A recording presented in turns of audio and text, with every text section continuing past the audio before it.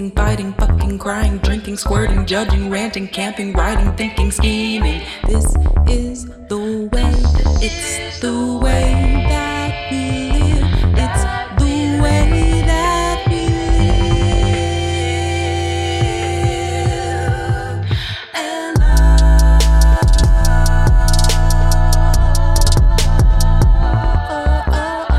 Hi, I'm Drew. And I'm Annalisa. And I'm Reese. And this is Ellen Back. Generation Q edition. Yay! We all did it. We all said the right words, but I don't know that we did them at the right time. I don't know that I said the right words. I think you did say the right words. Oh, yeah? Well, Yeah. we're off to a great start then. I think we are. You know, we're all just hanging in there in this big gay world. Yeah. Sorry, Carol. Let out a scream wherever you're listening. Can you see Carol's tiny little paws? Aw, hi Carol. Carol wants to be in the podcast so bad. She's Carol, what do you think about Sherry Jaffe? This episode is 205 Lobsters, 2. As you'll remember, Lobsters was an episode in the original series. Yes. It was the only episode in the original series that dealt with the class conflict. This is directed by Sarah Pia Anderson, who you may remember from last week, Lake House, which she also directed. And it's written by Nancy C. Mejia, who wrote on the first season, as well as Vita, the objectively best show of all time. So exciting stuff there. Is Lobsters the one where Max argues with them at dinner? Yeah. Where Max was like, I know something interesting about lobsters. What? You don't have to put a lid on the pot when you cook female lobsters. Yeah. I think going into this episode expecting... Max? No, I was maybe... I don't know what I was expecting. Maybe something more... I mean, maybe we can get into it, but I'm wondering why this episode was called Lobsters 2. I mean, I know why it was called Lobsters, right? But I got really nervous there for a second that you would watch the wrong episode, and then we were gonna have to. I was gonna have to set up this mic stand all over again. A pretty clear reason why it's called Lobsters, but I No. I know that. I mean, we've discussed that potentially a lot of the writing staff has not recently seen the original series and would not remember the names of earlier episodes. But I was expecting it to be a callback to that episode of The L Word, and instead it was just there are lobsters in this episode. Right. Yeah. Yeah. They should have lobsters in every episode, just like little lobsters crawling into the screen, I'm a lobster. You know what I mean? Just for fun. Because they don't have a lot of animals. They could probably use more animals. A few lobsters, maybe a giraffe or something. Ooh, that'd be fun. These are, again, free ideas that I just generate here, and I'm giving them out. And as we know from Reese's free ideas, these will be incorporated into next season. Yeah. Absolutely. She's got a good track record. They're joining the circus. Yeah, maybe Micah and Maribel can adopt, ride some giraffes or adopt a giraffe. Yeah, adopt a giraffe or a dragon. Ooh, a dragon. Yeah, people love dragons. There's that song "Puff the Magic Dragon." Great point. And everyone loved Game of Thrones, which famously had dragons in it. Correct.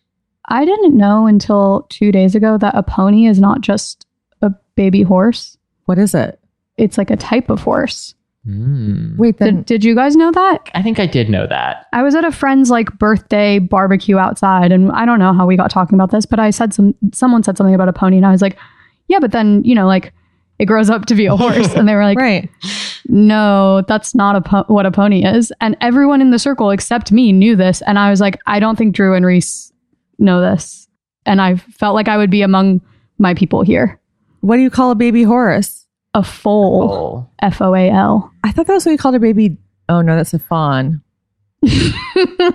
So ponies are small horses? The way I understand it is how a collie is a type of dog. A pony is a type of horse. Wow. Oh, so maybe Carol's a pony. The pony of the dog world. Yeah. Yeah. Should we get into this episode? Yeah, sure. Now that everyone knows what a pony is. The nouns for baby animals, let's get into the episode.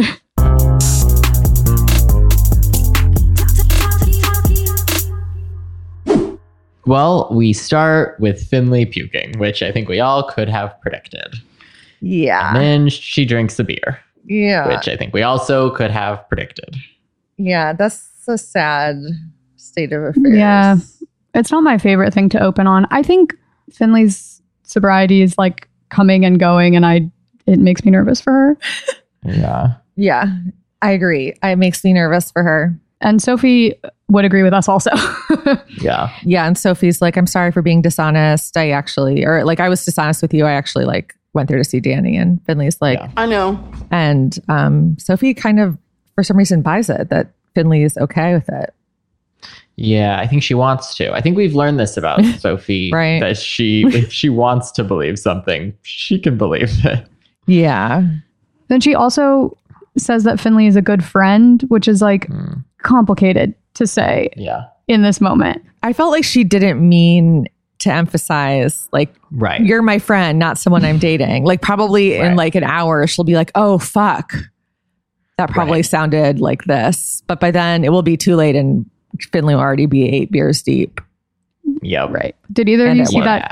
that TikTok where it's a girl going back and forth pretending that she's asking someone out on a date, but it's really oblique, and it's like, well, maybe if and it finally gets to them being like, yes, we are flirting, and then at the end the girl goes, okay, bye, bestie. Yes, I did see that. I didn't. I'm stuck on school lunch TikTok. School lunch TikTok. Or not school lunch, mothers packing lunches for their children. Oh, those are kind of satisfying though. Yeah, it is. They have these little compartments and it's like, I'm just like, wow, like I haven't put this much care into making a meal for myself, maybe ever. I get a lot of Disney adult content, which is I do. I get that too. really what I want, but I kind of watch them, so I guess they got me. Yeah, they're like myths about being a Disney adult, you know? And I'm like, tell me more. And you're like, yeah, I will listen to what the myths are. I don't know. Go ahead. Sure. Okay. Speaking of Disney adults, Bet has Gigi. Can you imagine if that was I've forgiven Bet for a lot. But Oh my God, what if Gigi was a Disney adult? Who do we think in the L Word cast is a Disney adult? Ooh, good question. wait, like the character or Yeah, the the- cast member? Character, Micah. Maybe. I think Micah could be a think secret Disney Nat. adult. Oh, Nat could. Yeah. I could see Alice really turning up for gay days at Disney. That's yeah. true. Don't I you could see think? that too. Yeah. Yeah. A absolutely. perfect time to wear an insanely colored jumpsuit. Okay, we're off topic. Sorry. Yeah, Gigi is still in her bed and Bet is there and is just like out of bed working. And I feel like if I was at Gigi's place, I might be working, but I would work in bed next to beautiful Gigi. Bet is like so over this though. So over it. Yeah. Gigi is like, do you want to talk about our fight? And Bet's like, Not unless you need to. then she's like, by the way, I'm hanging out with someone later. And this part I was very grateful for because in the preview, in the trailer, they have it cut weird. So she's like, I want to let you know that later today I'm hanging out, like I'm seeing Danny. But like the way it's cut in the trailer, I was like, this is not a full sentence. Like they obviously spliced it together. And I confirmed in this scene that indeed it was not a full sentence. She said, I'm seeing someone later. And then Bet was like, That was fast. And she's like, no, I'm just seeing Danny, which I'm like, oh, just okay. Right. Then she whispers, Gigi whispers in Bet's ear. Because you can tell me how you really feel. I just did. Ugh. This reminded me of the worst part of me in past relationships. I saw myself in this picture and I didn't like it. Yeah, I feel like I also have a hard time showing my feelings, but if Gigi whispered that in my ear, I'd like become a Cancer, you know, like I think it'd be pretty immediate. I'm fine with sharing my feelings. I've had past relationships where I was criticized for my intense focus on the laptop and disinterest in anyone attempting to distract me from the work I was engaged in. But I have grown past that now. I think being focused on Sort your of. work is one thing. It's the using it as an excuse to not like actually talk about like the fight you had. Right. That's bothersome. I also think Bet doesn't ever want anyone to be like, hey, this happened. Should we talk about this? She wants to only talk about things when she wants to talk about it. And I also think that she's in the stage of a relationship. This is something I reckon this was I'm in this photo and I don't like it. Like where she has already decided that she doesn't want to be doing this anymore. So literally anything Gigi does, like Drew, I agree that I would be like, ooh, fun. But that's because I'm not at the point that Bet is in a relationship with Gigi. right. And she has just, anything Gigi said, she would have been like, no, get out of my face. Like, don't even come near me. Right. This is not what I want to be doing. Totally. And more importantly, she has 2 shiny new toys, which are number 1, Tina's back in town, and number 2, Pippa Pascal is like being mean to her at dinner. Like both of those are way more exciting to her than Gigi. Yeah. Even though Gigi's wearing like a red silk robe. And they're in this beautiful loft. Like just get back in bed.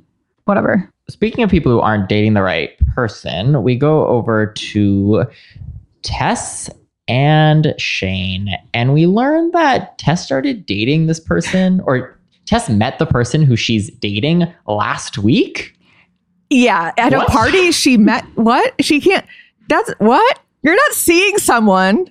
Like what? Like I just like, and also, yeah, kiss Shane. Like, why are you being like, oh, I can't kiss you. I'm in a relationship. Like, no, you're not. You met an older woman at a party last weekend. Like, who among us hasn't? Like, take it easy.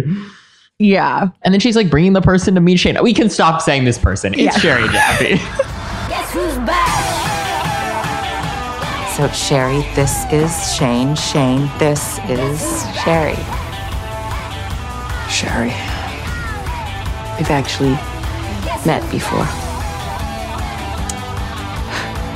Of course you have.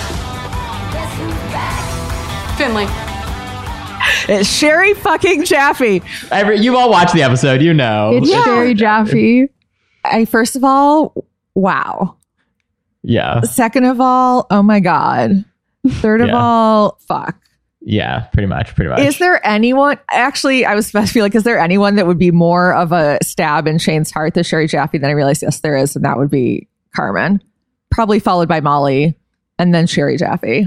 Yeah, I screamed, and I'm currently like staying with a friend and their roommates were here and my friend was not here. And I screamed and I heard them laugh. So I was laughed at because of this. And Tess introduces them and Sherry's like, oh, we've met. And then Tess is like, oh, of course you have. Because the last thing she wants is to be directly connected on the chart through her new Hollywood Hills girlfriend. So goofy. Her date of 1 week. Her girlfriend, her 1 week relationship might be spoiled by whatever history Sherry might have with Shane. Yeah, my favorite part of this was when Finley introduced herself. Just great clueless Finley moment. Finley just being in the background of all of these conversations furthers my theory of this being the most insane workplace. Yeah. Never any schedule, and you will always be hearing gossip about Shane and Tess just anytime you're on shift. Yeah. Whew. Her reintroduction means a lot to me personally, since it was Shane and Sherry Jaffe's relationship that made me the queer person that I am today. It's really beautiful. That is beautiful. Thank you so much. Speaking of older blonde women that could ruin my life, Alice is talking to Tom. He's congratulating her and gives her a pen because her book is adored by the publisher. She wrote a book in like 2 days. Yeah. He buys her a fancy pen. She writes him a sweet note and they're going to hang out. It's really nice. I like these two together. Yeah. They want to keep hanging out even though their editorial relationship is over. I wonder why. Maybe they want a bone. I think that might be it. Speaking of men, it's time to go to jail. One of the L Word's favorite places. No one's jumping in to talk about this scene because no one cares. Yeah. Danny's like, am I here as your daughter, as your spin doctor? And then Danny's the CEO now because some of the paperwork she signed. I don't know. If my dad was that guy, I would read the things before I signed them. I feel like it's a personality trait of Danny's to read.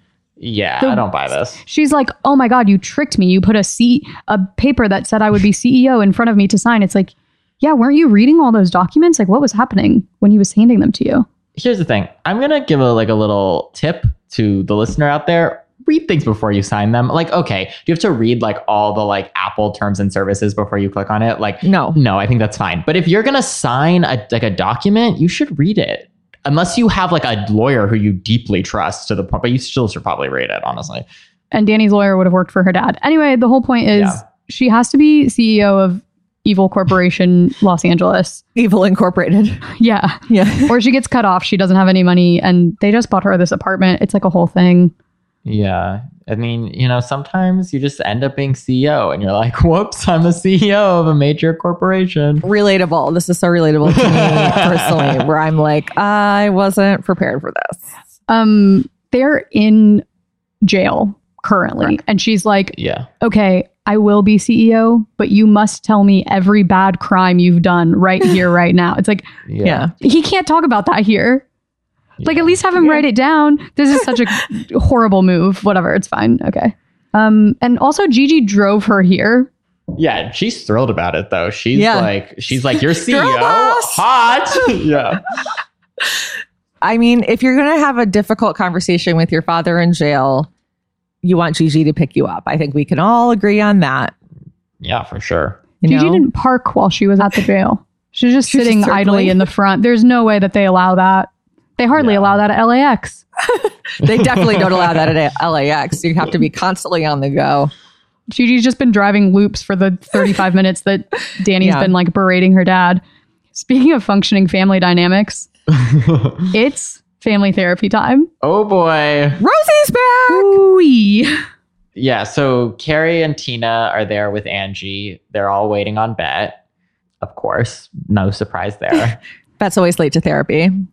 Yeah, it's sort of her thing. Bet thinks so little of therapy. It's stunning that anyone asks her to go to it. Can you imagine being Bet's therapist though? You'd like be after she was done with her story, you'd be like, wow.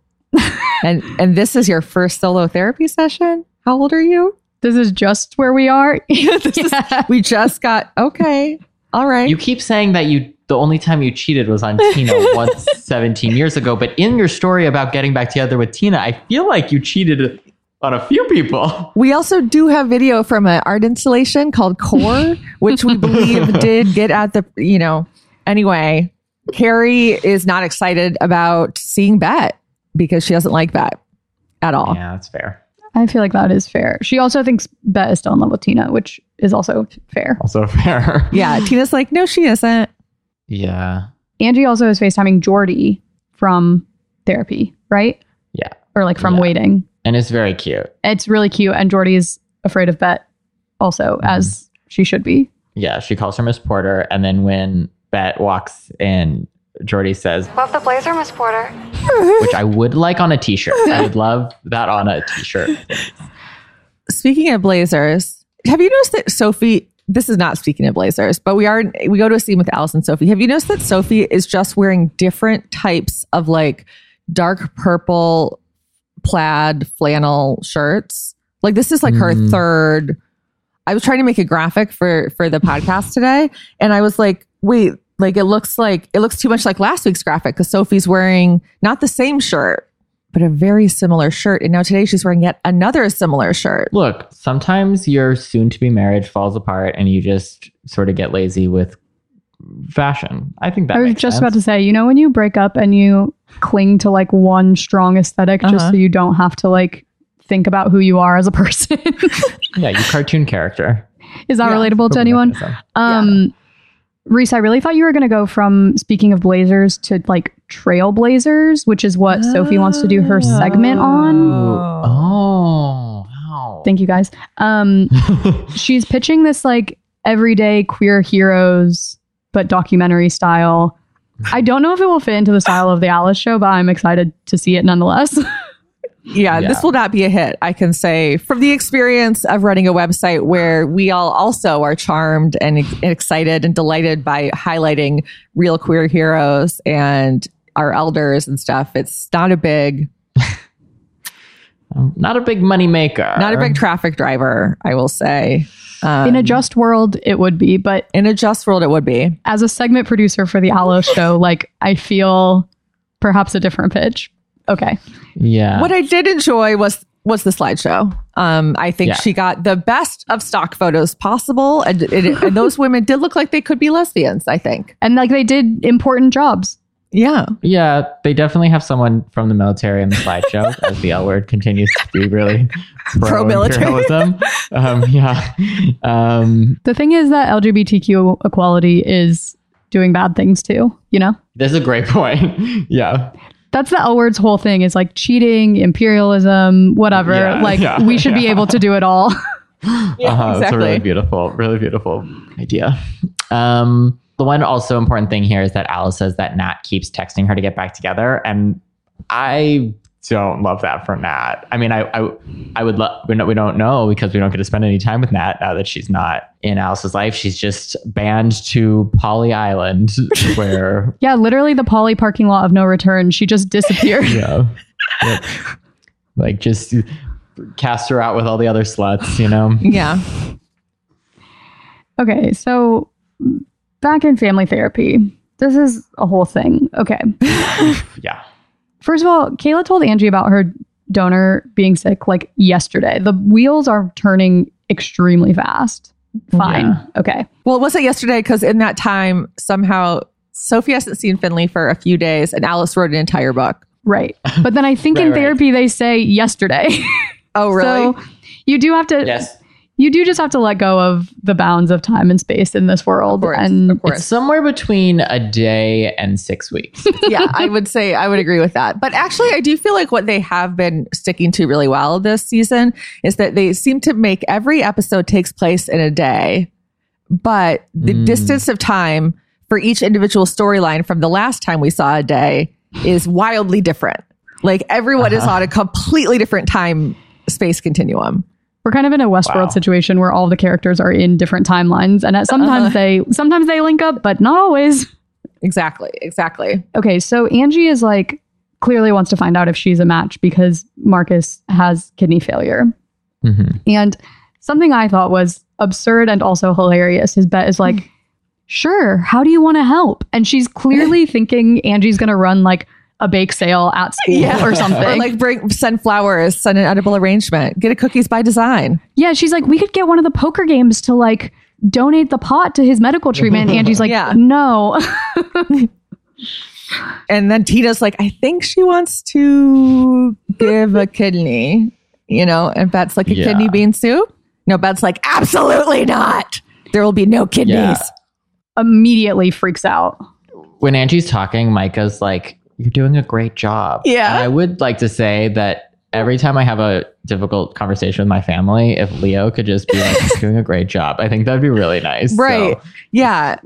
Micah's very good at staying level despite the absolute insanity of this family. Yeah. Chaos. I was like, hey, Micah, bet you wish you were working with trans kids now, huh? Yeah. After this, he's like, no more cis women, please. Yeah. So Carrie starts to talk and she's like, I was adopted, and Bet loses her mind over that. And she's like, and she's not adopted. She's our daughter, even as though people who are adopted, whatever, aren't their daughters. Technically, also, Angie was adopted by Bet, but obviously that wasn't what Carrie meant, which is what we discovered because Angie quickly removes herself from the situation. Yeah, good for Angie. And Tina follows her. And then the world's most chaotic combo of Bet, Carrie, and Micah are left in the therapy room. Yeah. Bet switches couches. She has to like get up and pace around. She's like doing a lot of blocking. Micah asks so innocently, with the knowledge of someone who hasn't watched 6 seasons of The L Word, what Bet's relationship is to her family. And I cackled. Like I've never experienced a reaction like that. I thought it was absurd. Yeah. Because she's so defensive. Carrie's like, what I meant to say was like, I was happy to meet my biological mother or whatever, and I would help her. And then Bet's like, well, not every family is the same or something. And then Micah wants the info. And I have to say that until this scene, I didn't realize that Bet's mom had left. I had thought she was dead. Well, it's nice that she's not dead, I guess. A little bit of a different type of trauma thrown in, Is that like a reveal, do you think? I went back and watched this morning the scenes in which Bet discussed her mother with her father when he was dying. And I realized that they did not say that she died. They said that she left because he cheated on Kit's mom with Bet's mom. And then cheated on Bet's mom with someone else. So Bet's mom left and was never seen or heard from again, apparently. which is pretty brutal. It's incredibly brutal. I guess I should be considering that more when I talk about Bet and what she does as a human. Yeah, but Bet's like in her 50s. Like at this point, like I'm sorry, but like yeah, I'm all for like being kind to people because of the things they've been through. But at a certain point, like, I mean, look, when Beth said, I don't remember what this was in response to, but I wrote down this one quote. She says, "Same way you know you don't like fucking scallops, Gary. I tried it once and it wasn't for me."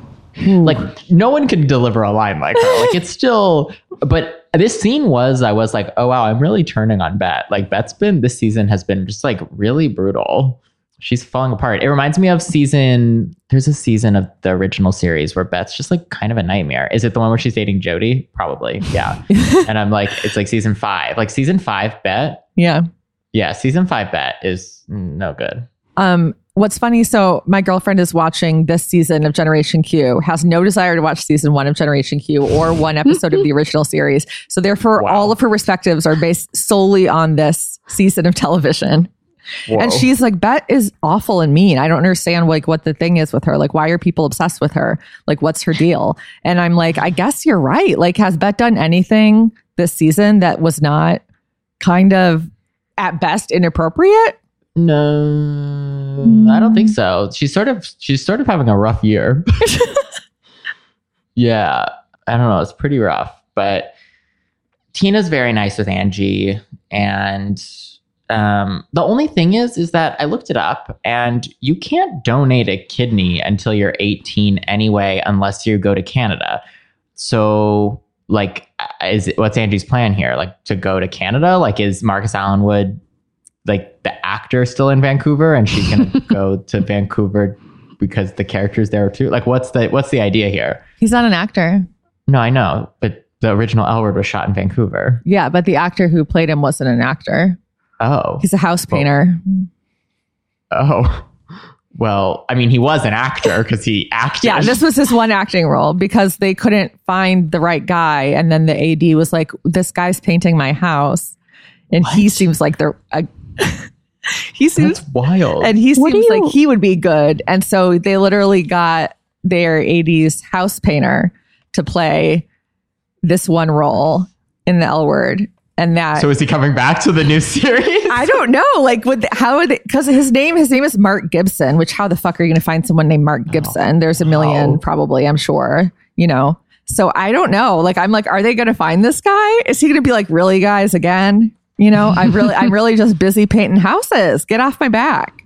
Wow, that's so interesting. But maybe he's retired from painting houses now. That's like an arduous job. Maybe he wants an arduous job. Make a one-day guest star paycheck and be back. Yeah, that's true. That would be nice. Maybe they're going to cast someone else as him. Imagine. The only other thing is that besides Drew, your thing about like Angie's definitely not old enough to donate a kidney that wasn't brought up in therapy was I wish that someone, not even necessarily Micah, but someone had said like, maybe it would be healing for Angie to just try.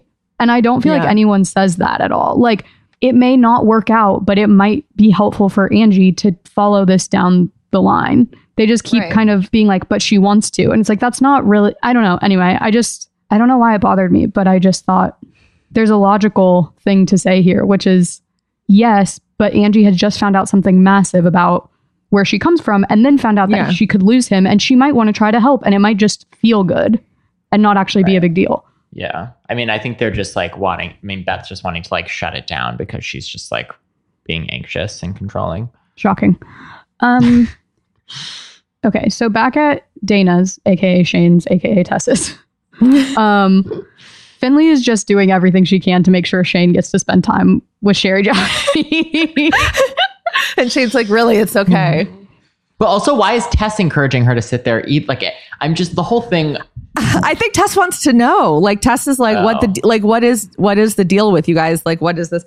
You know, what's the story here? Like, I've been dating this person for a whole week and I'm in love and this is devastating to me. I'll tell you what, though, Shane is Sherry's root. So, like, it's kind of, I mean, this story was probably, if they were really dating, which I don't really think they are, then this story was going to come up within a week or two. You know what I mean? Like, but she's like, how do you know each other? And Sherry's like, she did my hair. And I was like, oh God, really? But luckily, thank God, Shane was like, come on. We had an affair, an intense, destructive affair. She was married. It did not end well, did it? She was a notorious, irresistible homewrecker. One thing that did bother me a little bit about this is that they were kind of acting as though they had not seen each other since their affair ended badly, which is very much not true. Obviously, we all remember the pool sex scene from season 3. And then also she went to her like beach mansion where there was that wild party with like crazy extras playing terrible music and cocaine, and she couldn't find her keys, and then she crashed a car, you know? Although I guess probably Sherry doesn't remember a goddamn minute of that. Yeah, there was a lot of drugs. But the pool sex, I believe we all remember, and they should also probably remember it. It should have added that to the story they told Tess, because like, what are you talking about here? You know? Yeah, the whole dynamic was very weird. Yeah, because then she's like, now I'm divorced and out, which she already said. She told Shane that in season 3 when she came to the salon. Yeah. Oh, right. She's not Sherry Jaffe anymore. She's Sherry Peroni. But now she says she's aggressively, gloriously out of the closet, which I was like, okay, great. I was mostly thinking about how she was like one of the first people to speak out against Harvey Weinstein, and then feels like he tanked her career. Well, I'm glad she's back on the show. I mean, I'm always happy to see Rosanna Arquette. And it's a joy to see Sherry. It is. All these scenes are really fun and dramatic. Yes. Yes. And there's more to come because Shane invites Sherry to the poker game. And then Tess goes into the back room and is like freaking out, and then starts talking to Finley, and Finley's freaking out about Sophie. So Tess pivots to talk about those problems, and she tells Finley to find someone that knows her worth and to sort of move on. And look, as a Finley shipper, I don't agree with this, but if Finley was my friend, I probably would also give that same advice. I do generally think that when things start messy, they stay messy. Not always, but I thought it was bad advice. I thought it was bad advice, but here's why. It's because Tess is thinking about Shane when she's giving Finley this advice. Yeah, that's true. That's fair. This has nothing to do with Finley's situation, absolutely at all. And that's not even a knock against Tess. Finley should have minded her own business, because if you walked into the back room and one of your coworkers was like screaming fuck into an empty room, why on earth would you go, okay, so my thing actually. Right. Because Tess wasn't even listening, because Finley was like, she referred to me as her friend this morning, blah, blah, blah. And then Tess was like, well, she said she just wants to be friends, and listen to her. And that's not what Finley said. Finley didn't say that Sophie said she wanted to be friends. Right. But whatever. No, that's true. Back to therapy. Back to therapy. Everyone's favorite place. This would be a great time to give Jordan Hull an Emmy, I think would be. She's great. I agree. She was acting her butt off. Yeah, she's so good. She wants a connection to people who look more like her. Angie talks about not looking the same as her mom. And I got really choked up when she says that she did look the same as Kit. Yeah. And looked more similar to Kit and doesn't have Kit anymore. And I feel like they're making great progress in this therapy session. They're really getting to the root of why Angie, why this might be soothing and healing for Angie, or like something she wants to do. Yeah. I felt like it was also great progress for the show to acknowledge a lot of these things, you know? And also Bet's response was so bad. You know, she's like, just because other people don't, you know, people might mistake me for white doesn't mean I don't know who I am inside. And she's like, right. But the fact that other people mistake you for white, and no one, you know, people, when they look at me or they look at Kayla or they look at Kit or they look at Marcus, they're not going to mistake us for white. You know, it's a very different way of moving through the world. And I thought it was really great that they actually addressed that and drew attention to it, because I feel like they kind of have shied away from that in the past, since like season 1, when there was the girl in the support group that kind of challenged Bet about that as well. Yeah. And the way that was framed was like, yeah, Bet was right. Like that was like how that was framed. Yeah. So and she was wrong. Yeah. Right. Totally. I still just, God, every time they bring up Kit though, I'm still so not over it. Yeah. But it was also great to hear that Angie has found that connection with Kayla, and that it's like been really good for her. So regardless of what happens, seems like at least they should be able to stay friends, you know? Yeah. The other big update is that while I was crying, so were Bet and Tina and Carrie. And Bet holds Tina's hand, and Carrie sees and makes a face.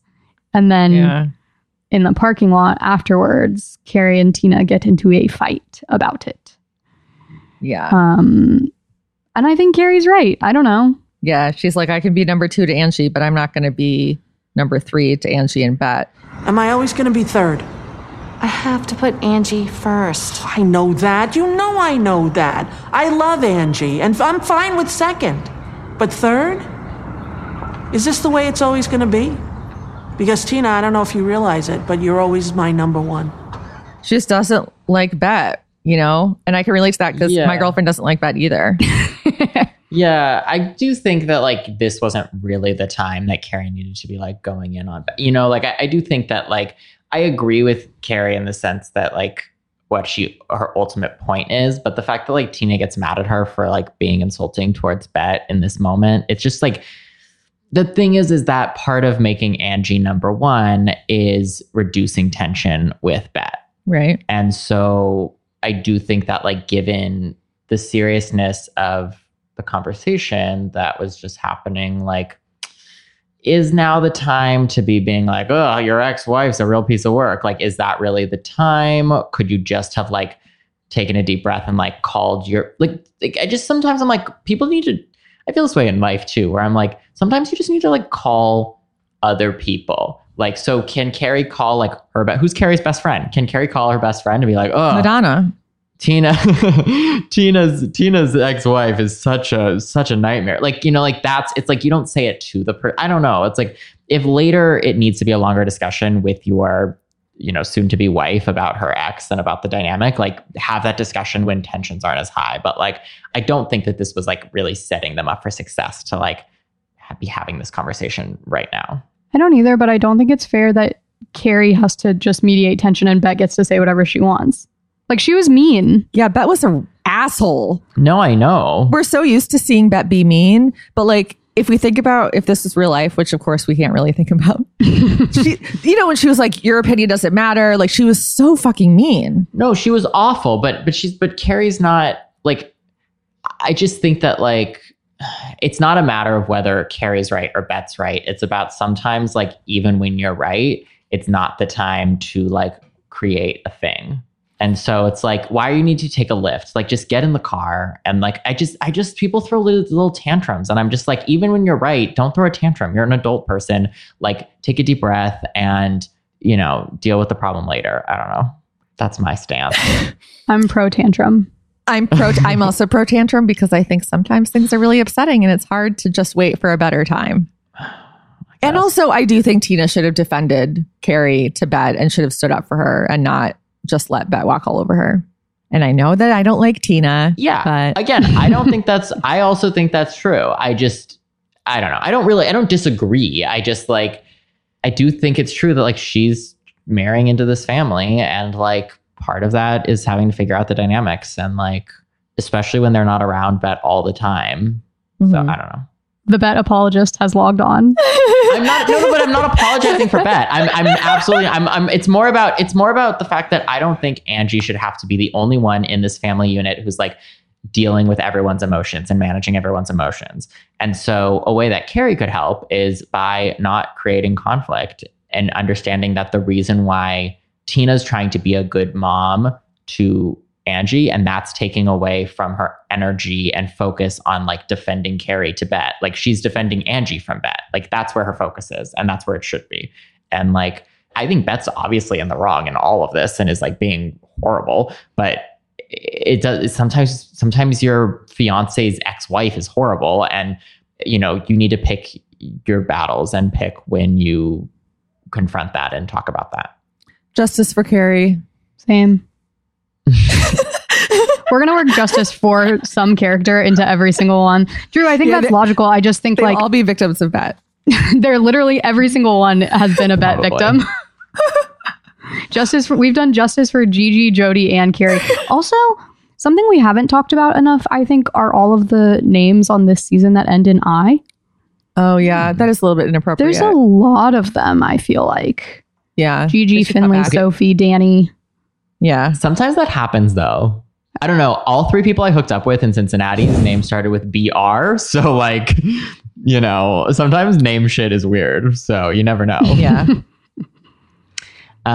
Okay. So Sophie's interviewing some lesbians, some real lesbians. Actually, are they real? Do we know this? Are these 2, are they actors in the sense that, like, obviously they're real in the world of the show, but did they find two older lesbians to like tell their true story, tell their real story? I feel like they probably did.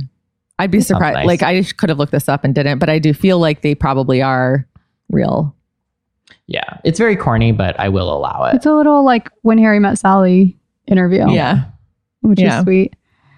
Hilariously, these two women are talking about like, you know, falling in love during a time when you couldn't be out. And also like when like their race played a really big role and like the jobs that they could get and how they lost jobs because they were together and people were talking about it.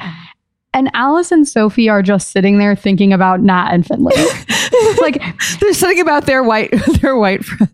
They're like girlfriends. Yeah, they're like, oh my God, this is just like me and my girlfriend who broke up because she wanted to be polyamorous in Los Angeles in 2021. Like, no. And Sophie's sitting there like, oh my God, love prevails. Like maybe Finley and I should try. Like, it's unhinged. I mean, good for them, but I just was watching their face being like, you guys, be more respectful, please. I know. So funny. Speaking of two people falling in love under challenging circumstances, we go to Danny's new penthouse apartment where she and Gigi are chatting it up like two people who should have sex and get married. They should smash faces soon. Yeah. Also, not to be extremely thirsty, but Danny has really good hands. She's like sitting and like her hands are on her legs, and I was just like, good for you.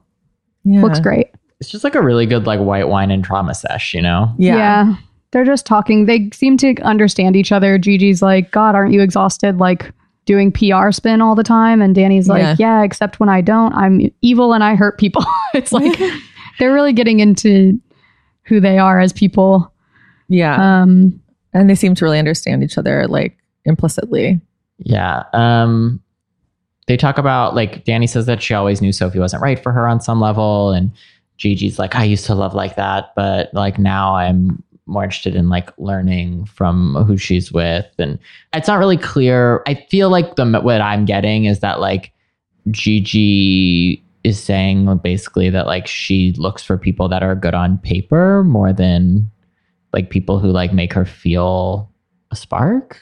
I feel like she's kind of saying like, yes, sort of, but I don't think that's how she would say it. I think what she means is like, I've had that intense head over heels, like give my whole self to it, even when I knew parts of it weren't right thing. Mm-hmm. And now it's more important to me to have something that like I understand and they understand me and we grow and work together than it is to be like, oh my God, I have to be devolving into this relationship is kind of what it sounded like. Yeah. But then Gigi says that she gets bored and moves on. And so it does not really. So I think that the vibe what's important is the vibe is like, yeah, but the thing I'm doing isn't that great. And maybe you are what I should be doing. And by what I should be doing, I mean who I should be doing. Yeah.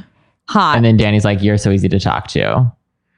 Yeah. And also like is like wearing this like sort of just like wearing a flannel. It's very adorable. I'm really just like watching these two and just like kiss, kiss, kiss, kiss, kiss. Yeah.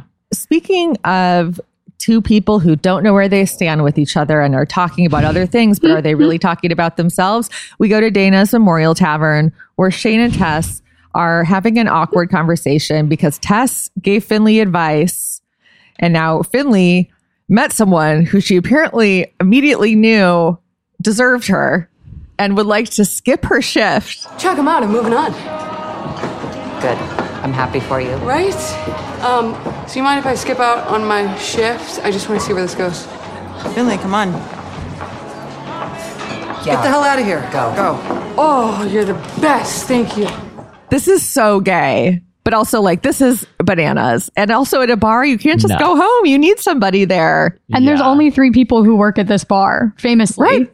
Yeah. And 2 of them have potential to hook up with Sherry Jaffe tonight. So yeah, the numbers are low. Spend half their shift in the back room talking to themselves. It's a wonder that anything happens here. Dana's is like this Italian restaurant in like the Lower East Side that I used to go to called like Gaia, I think. That was like the best gay? paninis. Gaia, but I guess it was basically just gay. And it had like the best paninis ever, but they just opened. It was just this old Italian woman who just opened when she wanted to be open. And so you would go there and usually they wouldn't be open. And that's how I feel like Dana's probably is. Like you never know when it's going to be open. Right. But chances are good it's not. Mm-hmm.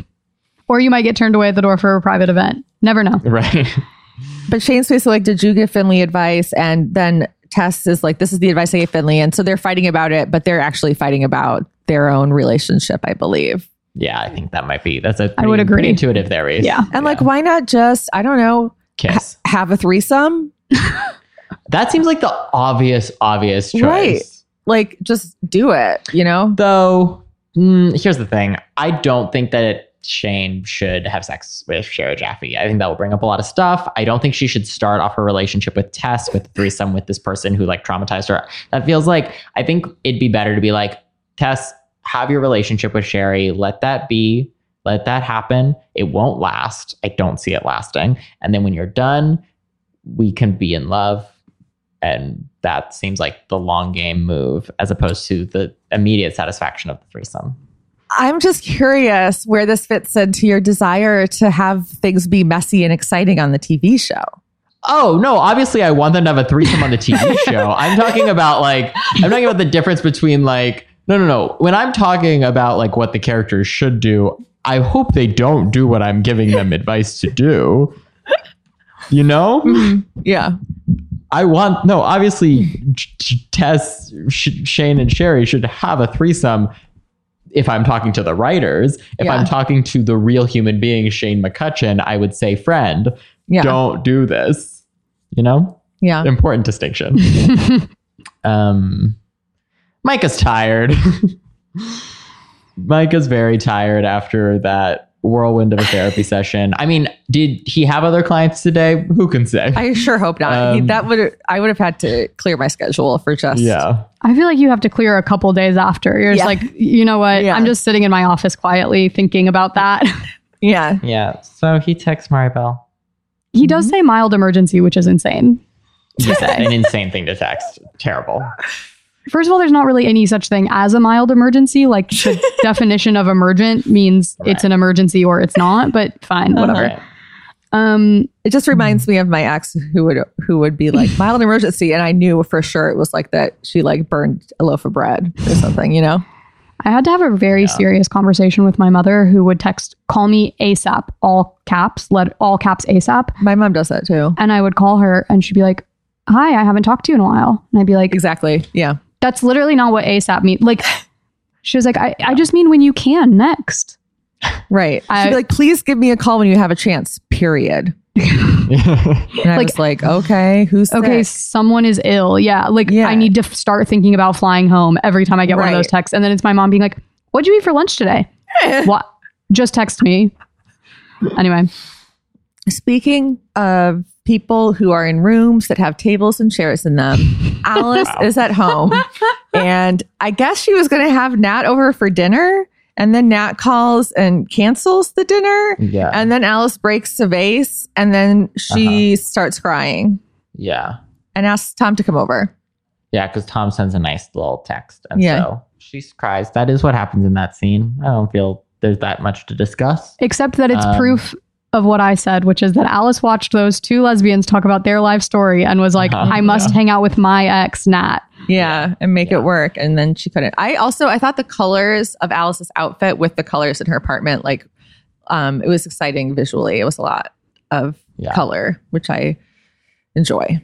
Speaking of people who cancel plans, we go back to Micah's and discover that Maribel canceled a date to be there. And she's looking very hot. And that is because she was date ready. And maybe this could turn into a date. Yeah. And he starts talking. He feels really bad that she skipped a date to be with him right now because it wasn't, as aforementioned, there's no such thing as a mild emergency. What he meant to say is I spent the day with Bette Porter. And then and he just keeps talking. And then Maribel just comes right up to him and they kiss. And they smooched. They did it. I was like, woo! And then he picks her up and takes her upstairs. Yeah. I mean, like, it's the cute. He's like giving this little, like, very like rom-com little speech of like, I just needed you here to like talk to you about nothing and eat spicy food and then kiss. Yeah, it's a good little moment. Yeah. So again, you're welcome, world. Yeah. Next season on the L Word, the giraffes and whatever that Reese suggested this very episode. Speaking of people coming over under certain guises of and people who are upset and other people coming over to the home of the upset person, Tom comes over to clean up her little mess and says that she should make a mosaic out of the glass. With the and she is upset, and then he sees the lobsters and he screams. They're lobsters. Yeah, I know what they are, but what are they doing in your sink? Because I was going to surprise Nat with a fancy dinner. Oh. She called and canceled on me. She was leaving Brenda's house. Who's Brenda, by the way? Oh my God, it really is over. Anyway, I called you because I thought maybe you and I could eat them. Alice, I'm deathly allergic to shellfish. There's no way I'm going to eat these. Come on. There's no way. I'm sorry. Especially after all they've been through today with you. I feel like they're emotional support animals. I feel weird eating them. Well, if we're not going to eat them, what are we going to do with them? I wanted him to be like, you know what I learned about lobsters? That when male lobsters are in a styrofoam bucket and Al is the sink, but no, that they didn't go there. I could go for a lobster roll right now. I feel like I have a lobster roll like once every 2 years because they're just a little too expensive, but they're very delicious, but they're very small. I was at a wedding in Maine 2 weekends ago and ate so much lobster. It was amazing. Oh, wow. I was going to say I had a lobster roll in Maine in 2008, but I think that was the most recent. I don't have enough lobster. Lobster's delicious. Maybe I will. I wish I was like, maybe I should move to Portland, Maine so I can just eat seafood all day. There's also a lot of lesbians in Portland, Maine. I have heard that. I don't know why, but it's like a spot for us as lesbians. For us as lesbians? Portland, Maine. Oh, yeah. Okay, this is my least favorite scene in this episode. I knew last week when we recorded the other one, Reese and I knew that you were not going to like this scene because of what you said in the 204 episode, but we had already seen 205. Yeah. Did I give you a look when she was talking about it? Yeah, we both were like, I remember. Well. Yeah. But then when there was that really cute scene on FaceTime earlier, I was like, oh, maybe they were giving each other a look because they were like, Drew's going to be so happy next episode because they make up for it. But nope, it's just inconsistent. Basically, Jordy's talking about like prom being like nominated for prom queen and like Angie, I just like it doesn't check out with their relationship. And what I mean, I know Jordy's like a teenage girl and all that, but like even earlier in this episode, she's like being supportive and nice. And I just like don't get her being this selfish and like this like fixated on her phone. The only justification is that like she gets really excited because her English teacher likes her post. And if any of my English teachers ever liked my post, I would also have that reaction. So it's the only justification I can think of. But I still it just feels out of character and feels like unnecessary because so easily, I said this last episode, like Jordy could just like not get it because these are like very adult, very serious things that Angie's going through. So it could easily just be a thing where like Jordy just like doesn't quite get it or know what to say. And maybe Angie also, given like Angie's character, it would make sense to like be sort of like, let's not talk, like to push Jordy to talk about prom when obviously there's stuff going on for Angie, but Angie like doesn't want to talk about it. Like there's all these other ways that this could have gone that would have just like made more sense with Jordy's character, but oh well. I did have one read on it, which I guess maybe is a little bit too charitable. That's always my mantle, my cross to bear. Please give it to me. Which is like, again, they're teenagers, but I still do this as an adult sometimes where like a friend is going through something and Angie has gone to therapy and is like clearly feeling about it. And Jordy is like, okay, but like, let's talk about fun stuff, which like does sound kind of callous when you watch it, but I can see a version where you are the fun friend. And I know that Drew, you're right that like they have a lot built up where it's like Angie's not going to Jordy just to like for fun, but I can see this as like attack of like, totally. What if we just talked about something silly and goofy and like got your mind off of it? Was she that explicit about it? No, but there is a world where that is kind of the thing. But in combo with last episode, Angie being like, Jordy can't understand because she's running for prom court. Right. It's not ideal. I have a read on the episode, which is that Jordy wants both of Angie's kidneys for herself. Oh, no. Yeah. For a spell. to win prom court, do you think? Exactly. Thank you. Exactly. Yeah. That sounds like a Buffy plot. Teenagers. You know that would be an exciting plot line for Jordy. I would love for that to happen, actually. Can you imagine if all of a sudden there just was like Jordy's a witch and black market organs. She started trying to like take some of my organs. We're kind of on the outs. We'll get back to it. Sort of like the vampire episode. Oh, what a great episode. Yeah. Okay, so Tom and Alice are on the beach at the lobster release party, LA's hottest event. I don't know what he says exactly, but basically Tom is just like, I wish that I could help you with this, but unfortunately I'm a monogamous man. He's like, I'm not a lesbian and I've never been in a poly relationship, so I wish that I could give you better advice than I have been or whatever. And the whole time I was thinking, this is so funny because like Tina and Henry's, one of their first dates that we saw was like they were both sitting on the beach and it was like the ocean waves were lapping and they were talking about their feelings, you know, and I was like, are they like trying to like soft launch men into the L word, like a man having a relationship with a bisexual character by like doing it on the beach so we're all like soothed by the ocean waves or whatever? Yeah, it is like soft lighting. Everything is very gentle. There's like some ASMR in the background. Like, this is gonna be fine, guys. Yeah. I like Tom and this is like really cute and I'm like all for it. I will say that I think like obviously plenty of bisexual women who are like very involved in lesbian community date all sorts of cis men. But I do think that like something that is pretty common is like dating bisexual men, dating men who have like queerness in their life, who are surrounded by other queer people. And I think the L Word likes to find this tension of like the straightest guy in town and our queer woman. And it's like, yeah, okay, that happens and that's fine. But it would be nice to like, I mean, look, it creates conflict because there's contrast and I get that. But I also would love to see some more examples of like bisexual male representation other than Angus maybe being bi. I mean, I've decided that's canon, but I don't know if it really is. Angus is bi.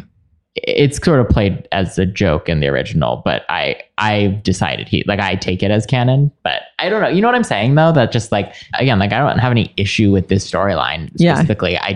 I think it's interesting that the instinct is always to be like, cis men are so different. And it's like, sort of, sometimes they're also like, oh, not that different. The reason why this cis man is drawn to this like very famous queer woman is because like a bunch of his friends are lesbians or like, because like, his sister's trans. Like, I don't know. Like, you know what I mean? Like, I just find that when cis men are around the community, I don't think it's as often where it's like, and wow, queerness is this whole brand new thing to them because I don't know. It just, that hasn't been my personal experience of like my friends and stuff, but yeah.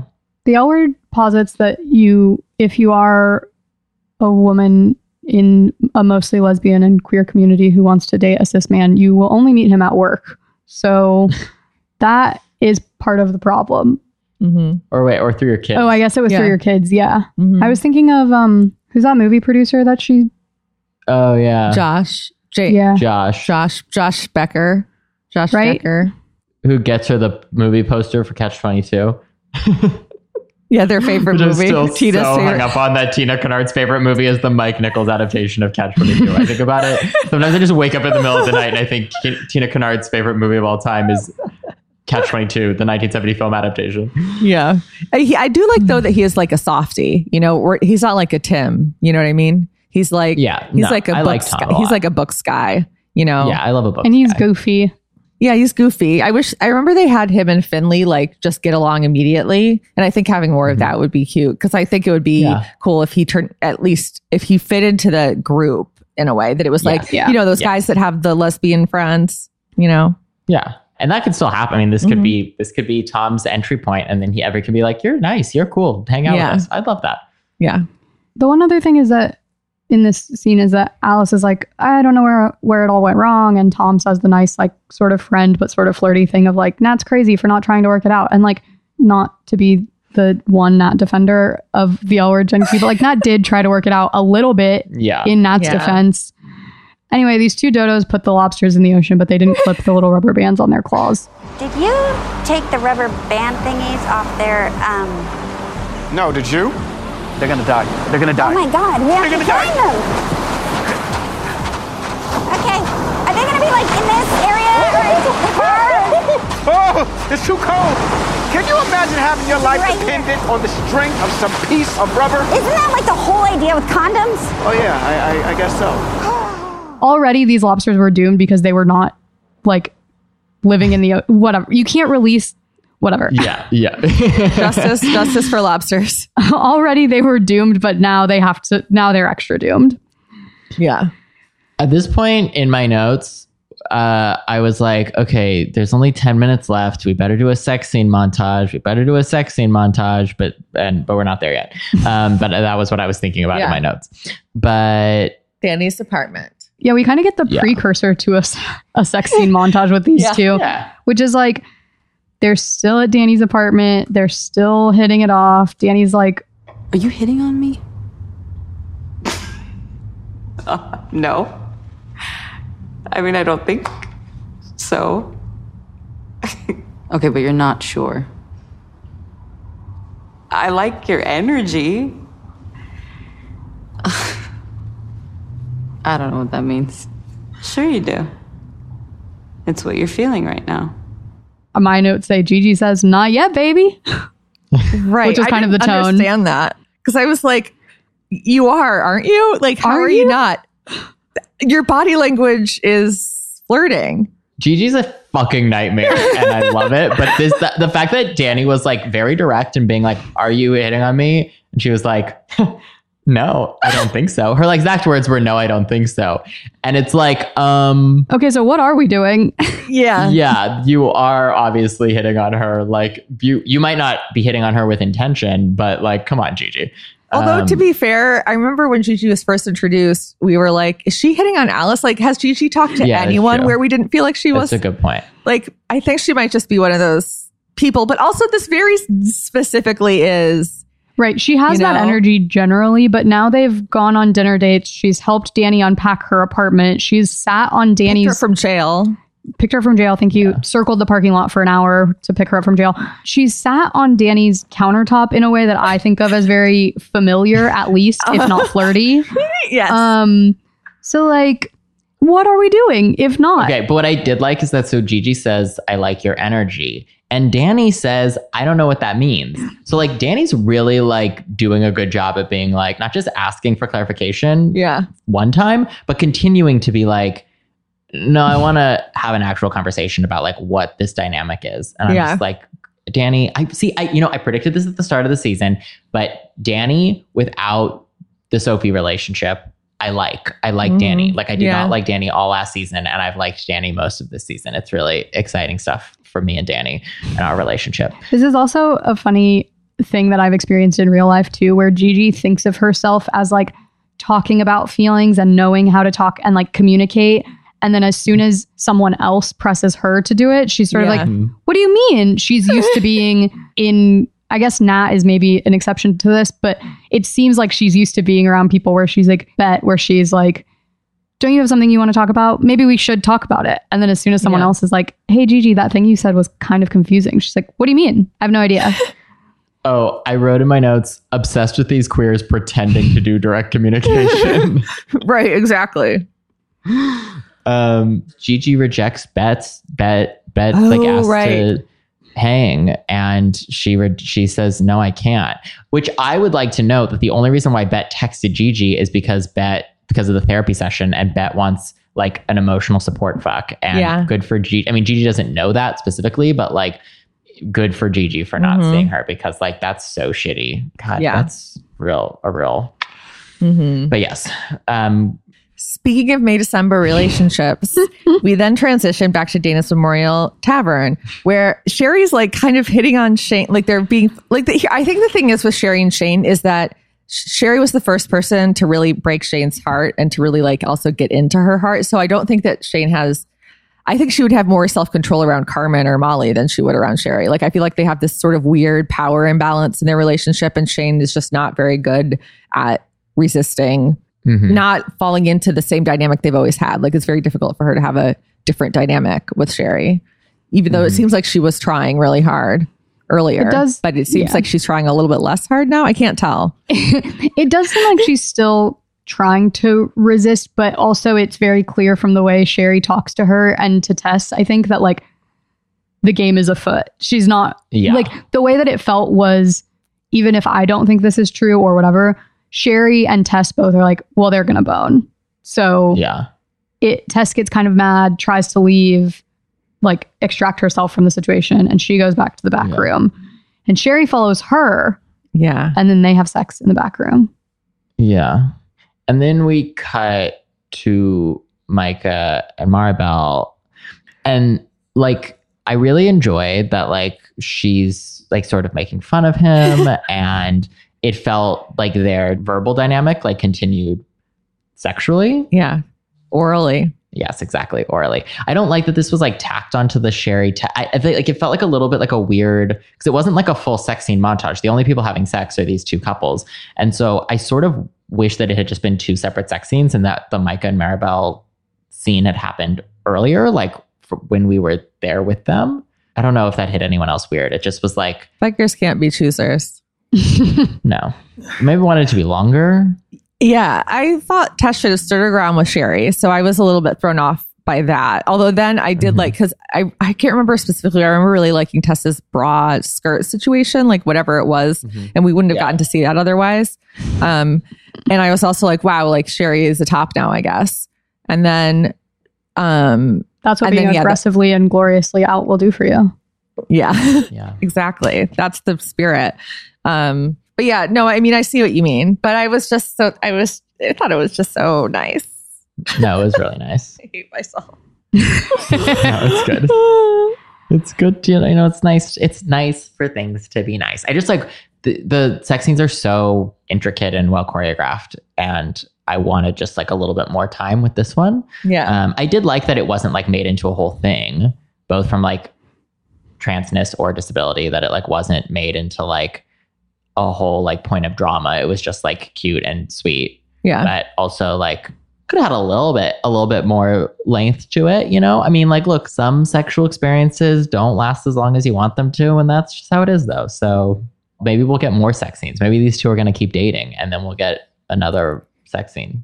That's my hope. Maybe the next episode will just be them having sex. Bottle up. Love a high concept episode of television. So back at Bet's, Bet apologizes, is what my notes say. Does she apologize to Angie or Tina? I don't remember. Or both. Her and Tina are there together.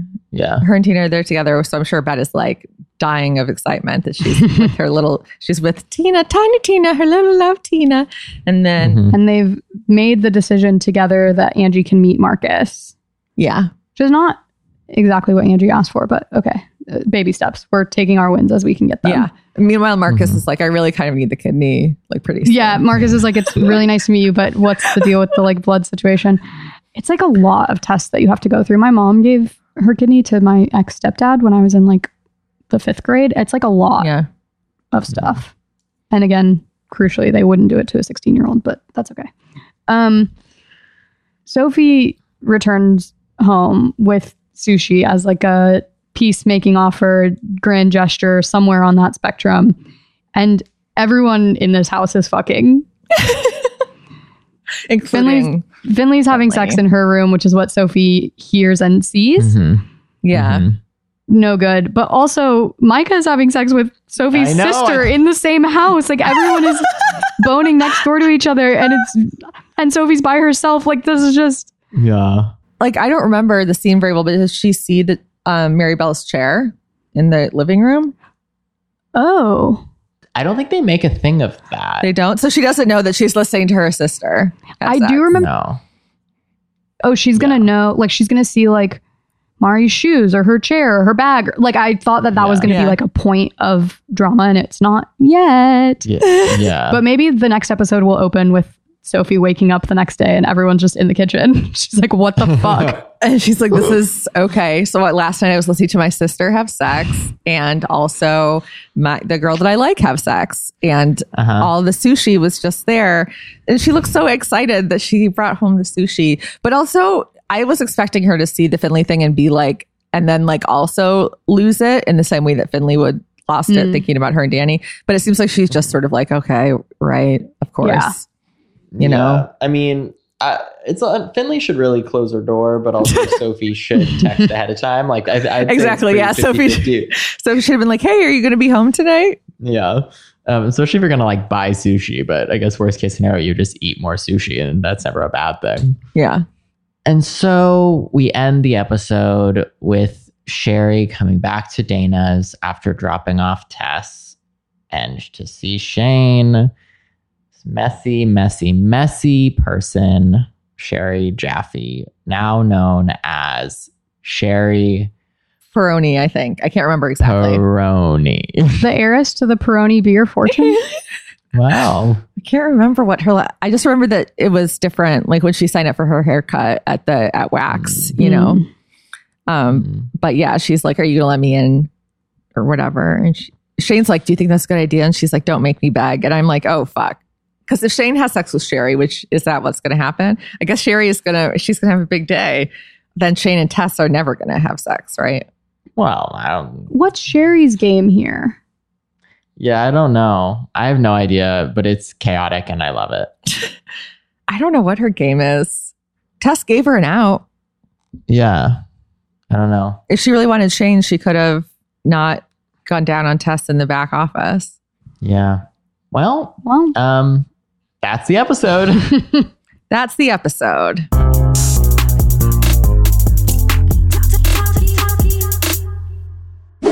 How do we feel? I don't know if I sounded enthusiastic during this recap, but I thought when I was watching this episode, I was like, yeah, they're playing with fire now. Like it's like, I enjoyed this one a lot. Where I'm like, they're really getting a lot of things going that are like a little bit chaotic and fun. And like this, I'm really enjoying this season, I think.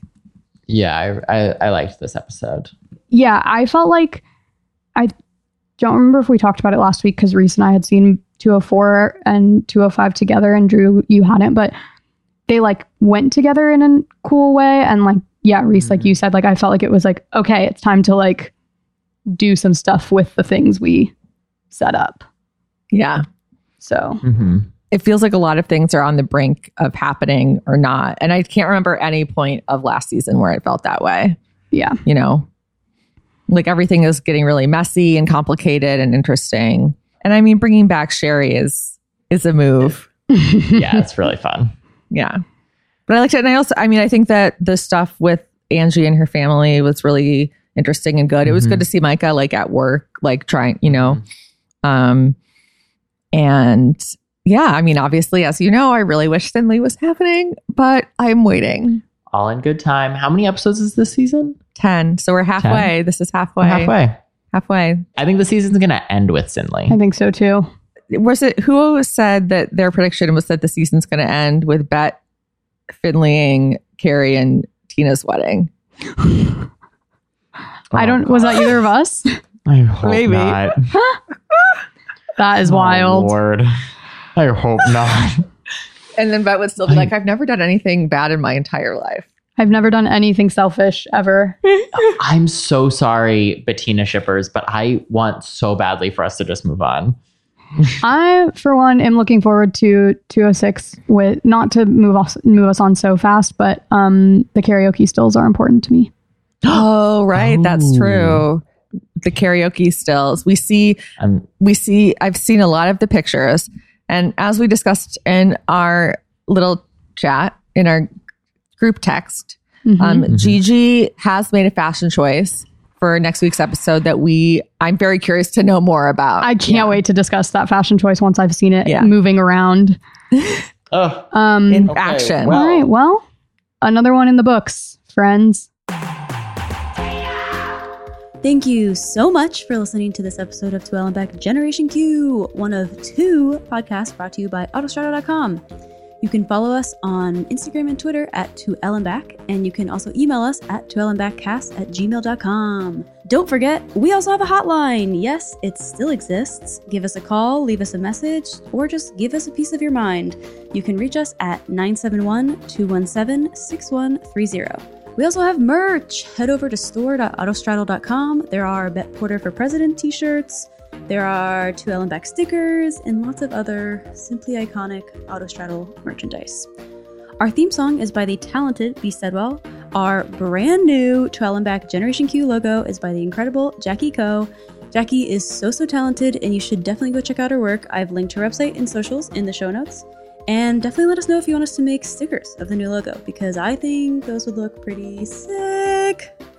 This episode was produced, edited, and mixed by me, Lauren Klein. You can find me on Instagram at Lauren Taylor Klein and on Twitter at LT Klein. You can follow Drew everywhere at Draw Gregory. That's Drew in the present tense.